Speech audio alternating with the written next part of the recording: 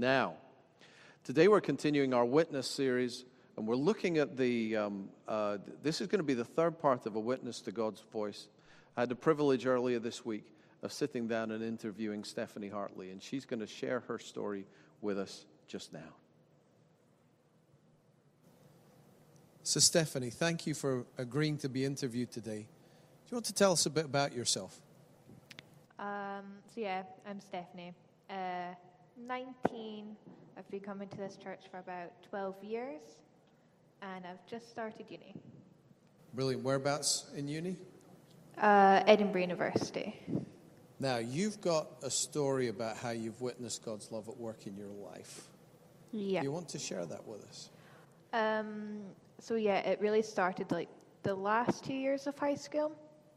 I'd always wanted to be a veterinarian.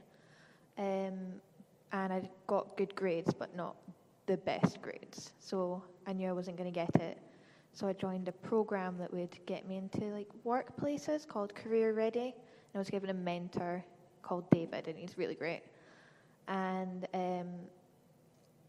for about a month, I would be taken into King's Buildings to work in the labs as a lab assistant, working on beetles and insects. It was just to see if I wanted to go into biology instead. And I went for it. I was like, yes, I'm going to do biology. And I got a place for zoology and infectious diseases at Edinburgh. And then about 2 weeks before I was to start, I was terrified. And I couldn't do it. But I went to transition day. Just because maybe that was why I was frightened. Transition day came around and I was still terrified, and on the second day I said, pray about it. Jesus will give you an answer. So I went in and I was stressed, obviously. So I like to doodle when I stress because I can't read anything. Reading is just an awful thing. I can read the words, but the words don't make sense. So there was me doodling some lovely pictures, not paying attention. Poor woman at the front just letting me go at it. And so I prayed during that time. And I realized I wasn't drawing anymore. I was writing words, and I couldn't read the words. So I was writing letters. So I kept it in my pocket because it might have been important. And I carried on doodling. And then in the car, I handed the note off to Agnes, who's my mom, wonderful person, love her. Yes. And she read the note, and it went, drop out of zoology, learn Korean, take English literature, and teach English as a second language in Korea. And that is just out of the blue. I was interested in like Korean movies at that time. Not the language, not the culture, not moving there. And then suddenly, here it is written on paper, and I was thrilled with it. Like, I was so happy. I wasn't terrified. So I dropped out 2 weeks before I was supposed to start, got a job, learnt the language, a bit of it, and that's where I am now, a lot happier. And you're back at university? Yes, so that's me started English literature instead of zoology. Wow, and how are you finding your classes? They're very interesting, but because they're all online, I was a bit scared of how that would go, and although there was a couple of glitches, it went surprisingly well, and I'm enjoying it. So you prayed about, you weren't sure about zoology and infectious diseases, and you prayed, and unbeknownst to you, you started writing this stuff down on a bit of paper. Yeah. So I take it you have a sense that God was guiding you there? Yes, because there was fear when it came to zoology and the plan I had to be a scientist. But when I thought of going to Korea, there was no fear. And I knew that there wasn't any fear in God, and the fact that I wasn't scared of going to a different country when I can't even go to the shops without getting a chum, says a lot. So you've got a sense that that God might have that as a purpose for your life?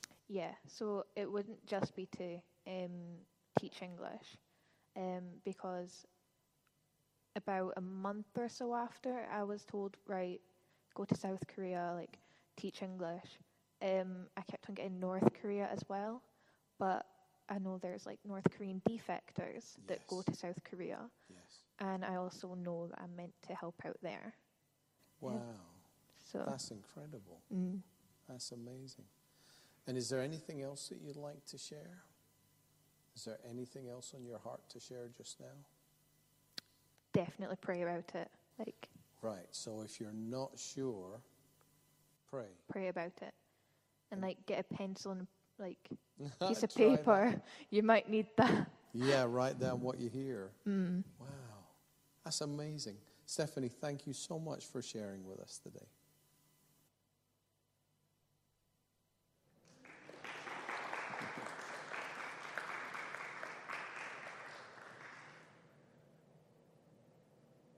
I want to talk to you about a principle this morning, which is going to relate to Stephanie's story, relates to harvest as well. And that's about this. It's about fruit tree faith. Fruit tree faith is a very particular thing. Oftentimes at harvest, we think about the grain harvest, and obviously the combines have been around, and many of us, we've been traveling across Mid and East Lothian, have seen the farmers moving the grain off of the fields, harvesting it, storing it, and it's a very real reminder of where our food comes from. But a grain harvest, of course, needs to be planted year on year. It was a couple of years ago at our youth service. Darius had come up to me, and there were tears in his eyes, and he was blown away by the youth service because he said, you've got like 3 generations of young people there. There's Ross, and then there's the folks who've come up under Ross, like Joel and folks like that, and then there's folks under that as well. And he says, you haven't settled for a grain harvest here. You've held out for a fruit tree harvest. And that meant an enormous amount to me, because that principle of to get a grain harvest, you sow each year and you reap each year, and then you have to re-sow. With a fruit tree, it's much more difficult. You have to sow the seed and then wait for the tree to grow. You have to nurture it, look after it. But once that tree is established, that tree will crop year on year on year on year. And that's what fruit tree faith is about. It's about allowing the Holy Spirit to build things within us and within our church that start to yield and yield and yield, year on year on year. There's the very first psalm, which is a psalm that's very dear to me. Many of you have had a birthday card from me, will have had this psalm quoted on it. This is Psalm 1, the very beginning of the book of Psalms. And Psalm 1 is it's a description of how fruit tree faith comes about. Let's read it together. Blessed is the one who does not walk in step with the wicked, or stand in the way that sinners take, or sit in the company of mockers, but whose delight is in the law of the Lord, and who meditates on his law day and night. That person is like a tree planted by streams of water, which yields its fruit in season, and whose leaf does not wither.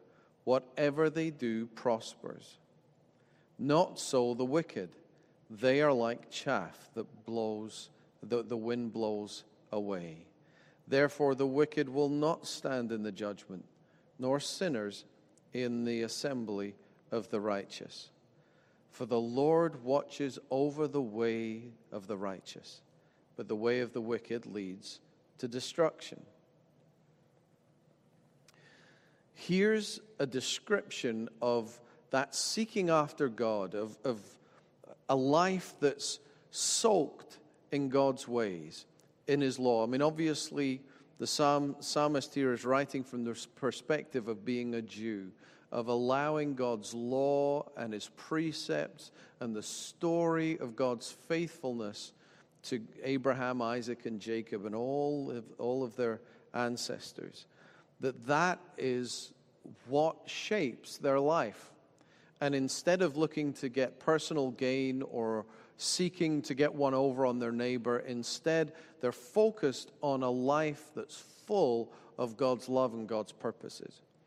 And that person is described as being like a tree planted by the water, who yields its fruit in season and whose leaves will never wither, that whatever they do may prosper. I remember that we had, when Diane and I were first married, we stayed in a farm cottage out at Middle Whitborough, which is a farm just between Pathhead and Fala. And our next door neighbor was the gardener. There was so much gardening to be done that there was a full-time gardener. And I was chatting with him once, and he was talking about fruit trees. And he says, you maybe notice in an old orchard that the fruit trees will be in a dip in the ground.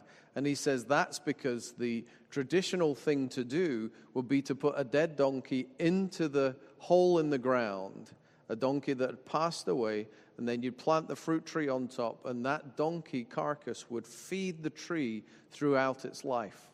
And that's why as everything decomposed, it sat down. Apparently, the origin of the phrase drop the dead donkey. But anyway, we will see. I'm not sure. Don't take that as gospel. I'm sure Google will help you out. But that's what they used to do when they planted trees. That they did something right at the beginning of that tree's life that would guarantee its fruitfulness throughout the decades to come. Many of you will also know the legends about Johnny Appleseed, who traveled around the tracks of the New World planting apple seeds that he took from his apples. And for years to come, there were apple trees lining the ways so that there was food for people who were traveling from one place to another. It's a tremendously giving thing to do, to plant a tree, especially a tree that's going to yield fruit. And fruit tree faith's like that. It's where we make decisions right at the start of something, or we make investments now, make decisions now, choices now, that will yield things much, much later on. Paul, in an important part of his ministry, was wanting to go one way, but for reasons that we do not know, the Holy Spirit sent him in another direction. When we had a look at Acts chapter 16, when we were working through the entirety of the book of Acts a while ago, we didn't look at this story, but I want to look at it just now. We read about it in Acts chapter 16.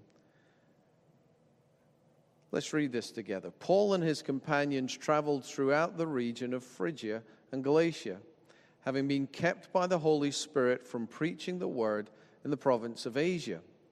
When they came to the border of Mysia, they tried to enter Bithynia, but the Spirit of Jesus would not allow them to. So they passed by Mysia and went down to Troas. During the night, Paul had a vision of a man of Macedonia standing and begging him, "Come over to Macedonia and help us." After Paul had seen the vision, we got ready at once to leave for Macedonia, concluding that God had called us to preach the gospel to them. So Paul, who was a native of Antioch, the Asia Minor, sort of the area of Turkey and Syria, all that sort of area, that was where he came from. And his desire was to preach the gospel in those areas. And the gospel was preached in those areas. But what God wanted from Paul was to take the trip across the Bosphorus and leave Asia and move into Europe. For Macedonia, of course, is a part of Greece. And the next places that Paul would go to preach the gospel, we can look at them here. Mysia, Phrygia, those places are maybe not so well known to you, but Philippi, Thessalonica, Athens, and Corinth, those were the next stops on Paul's journey. He went to Philippi, where the jailer came to faith after the earthquake, and the prisoners didn't run away when Silas and Paul were worshiping God in chains. Thessalonica, well, we've got the letter to the Philippians. We've got 2 letters to the Thessalonians. Paul then goes to Athens and has that exchange with the philosophers on the Areopagus. And then he goes to Corinth. and the 2 Corinthian letters are substantial pieces of work. We learn a lot about what the early church believed about Jesus, and our own faith has been shaped by the letters to these churches. So Jesus stops Paul from going up into the north of what we would now call Turkey and sends him across into Greece, and from Greece all the way to what would be modern-day Italy. There's this extraordinary missionary journey goes on, and that seeded churches that would then produce fruit for generations to come. Fruit tree faith. Fruit tree faith. Indeed, if we look in the law of the Lord, if we go back to Leviticus, to the rules that were given to the Jews, what happened to fruit trees is actually a part of the law. In Leviticus 19, we read this: when you enter the land and plant any kind of fruit tree, regard its fruit as forbidden. For 3 years you are to consider it forbidden. It must not be eaten. In the 4th year, all its fruit will be holy, an offering to praise to the Lord. But the 5th year you may eat of its fruit. In this way your harvest will be increased. I am the Lord your God. You might be wondering where I'm going to go with this. Those laws were given for good reason. Obviously, the Jewish people were living in the Middle East. The soils can be bad there. They're not that good. You need to look after the soil. You need to do that in this country too. And by allowing the first 3 years of fruit to fall, what was happening was that the fruit was nourishing the roots again. It was rotting down. The 4th year, then you give thanks to God by offering it to Him, and that helps support the priests. And then the 5th year, you can take the fruit. So just think for a moment, if God was to do something in your life today, or ask you to do something today, but it wasn't going to take place for 5 years. You wouldn't see the benefit of it for 5 years. And are you prepared to make those choices? A little difference now can make a huge difference later on. And that's what this scripture speaks to us, that notion of fruit tree faith.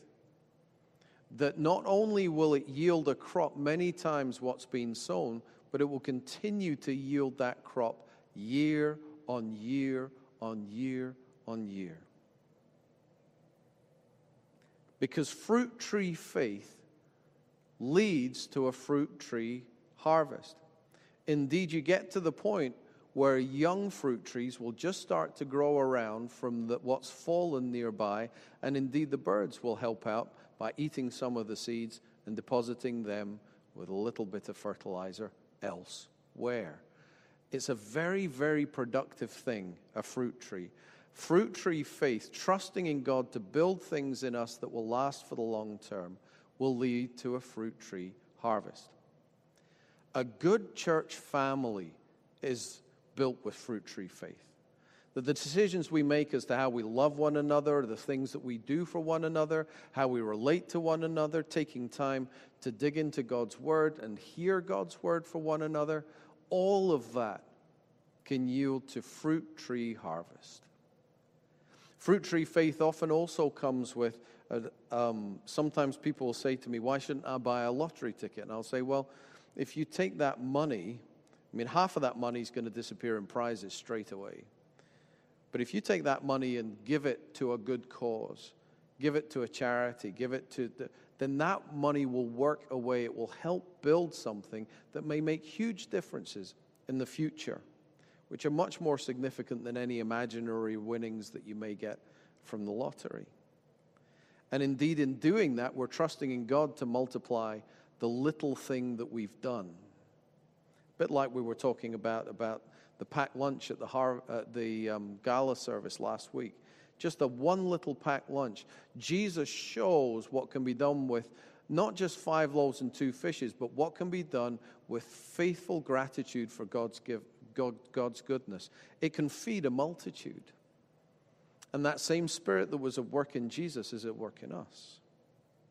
So fruit tree faith leads to a fruit tree harvest. Earlier on, we were giving thanks for 1 year of life for baby Isla. Now, if Lindsay and John take time to build in the stories of God's love and faithfulness, to pray for her, to make sure that she grows up within the church family, even as we baptized her Christmas time last year. If they make those investments bit by bit by bit, then Isla's going to grow up with a rock-solid, firmly rooted fruit tree faith. And extraordinary things will happen in and around her as that investment is being made. Fruit tree faith. You think about what Stephanie was sharing. There she was going to do zoology and infectious diseases. Some of you are going, yippee. Some of you are going, why would you study that? But we need people who know about infectious diseases, do we not? But that wasn't the way for Stephanie. And there she is, terrified at the thought of going in that year, and she's doodling, and unbeknownst to her, God is speaking to her about what to do. And now she's taking English literature, she's studying Korean, and she's studying Mandarin. So, Callum Tate, if you're out there, you can return the favor by coaching her in that, as she was coaching you for some of your subjects earlier on. That thing about going to Korea to teach English as a second language, I mean, it's just like God downloaded that to her. And who knows? Well, we kind of do know. But as Stephanie lives through her life, that change of direction right now is going to yield fruit for years and years and years to come. Unexpected things, people to meet, situations to work in. Even that notion that Stephanie was sharing about working with people who have come from North Korea, refugees from North Korea, although I'm reminded every time I say that, the Koreans don't like talking about North and South Korea. It's Korea. It's been divided. And we long and pray for the North to know the freedoms that the South has enjoyed. If you want a chilling understanding of the difference between the North and the South of Korea, look up a satellite photograph at night. And the South of Korea is full of lights. It's been developed. It's a Western nation in the Far East. And you can see the lights of the cities and the roads and the trains. In the North, you can barely see a pinprick. And Sonny herself was one of the first pastors to take her under his wing. Was from North Korea. We pray for God's blessing for those.